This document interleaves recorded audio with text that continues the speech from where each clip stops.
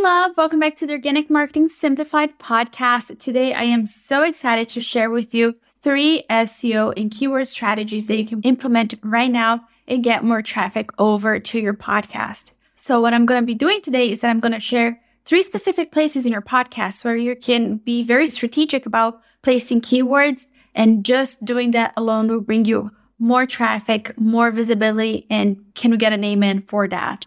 If you have no idea about what I'm talking about as far as keywords and SEO and, oh wow, what does that all mean? I want to invite you to check out the link in my show notes where you can get my free SEO crash course. And all you have to do is leave this podcast a review, and then I will go ahead and send you the crash course for free. So check out the information in the show notes. This crash course is everything that you need to know about SEO, how to do keyword research, where to do keyword research, what to do with all the keyword research, what kind of keywords are we looking for. I covered that all inside of my free SEO crash course. This is a great place for somebody who has no idea what SEO means, or maybe you kind of have an idea, but you just don't know how it all goes together. This is the course for you.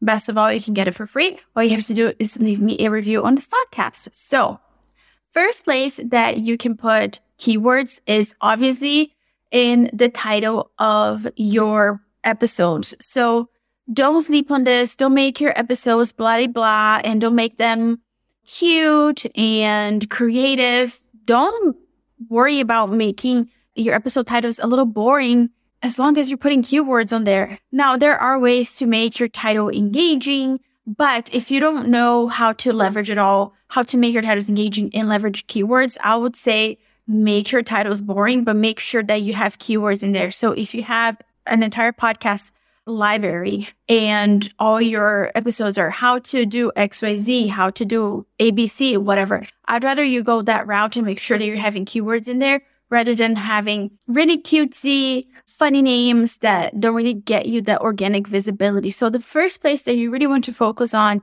to make sure that you're bringing the traffic in is to put those keywords in the title of your episodes, and make sure that you do that for every single episode. Another place for you to go ahead and put those keywords, it is right after the name of your podcast. So if you look at my own podcast, it is called Organic Marketing Simplified, and then I have a dash, and then I usually have 3 to 4 keywords in there that are related to what it is that I do. Now, I usually change this. I don't know, sometimes I do it once a month if I'm not really liking the keywords. I try to stick with them for about 3 months. And this is something that you kind of need to sit with and you need to analyze and see what works best for you. But putting those keywords after the name of your podcast will give you a boost in visibility, because it's a place that not a lot of people think about when it comes to putting keywords.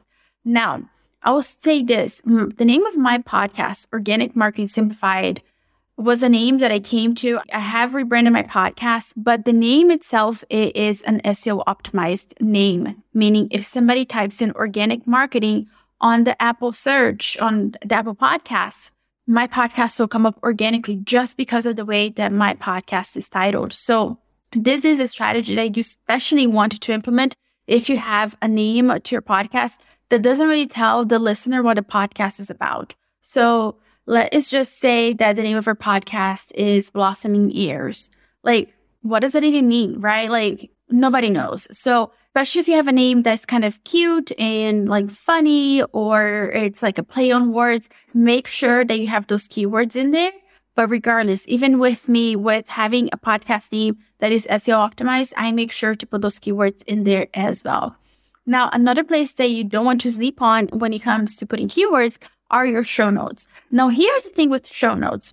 Apple, and I keep mentioning Apple because Apple is the biggest player, so I always optimize for Apple. Now, here's the thing. Let's say I talk about a podcast, and let's say there's nothing on my title that talks about keyword and SEO strategy for optimizing your podcast title. Let's say I do not have that keyword, that long tail keyword in my title, but I have that in my show notes. If somebody goes in on Apple and they put in the exact search term, my podcast is not going to come up despite the fact that I put that keyword in my show notes.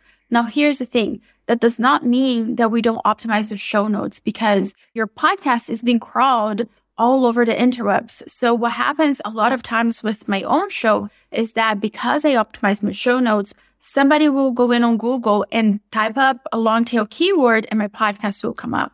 So don't sleep on that. While we optimize for Apple, and Apple as of right now is not really giving priority to your show notes, that doesn't mean that one, that could not change in the future. And two, doesn't mean that you wouldn't do that with other platforms in mind. So make sure that you don't sleep on the show notes. Make sure that you do put those keywords in the show notes as well, because it all helps you in the long term. And also, I do believe that even though you don't rank for specific keywords on your show notes, I really do believe that Apple is crawling your show notes and that they kind of categorize your podcast based on the keywords in your show notes.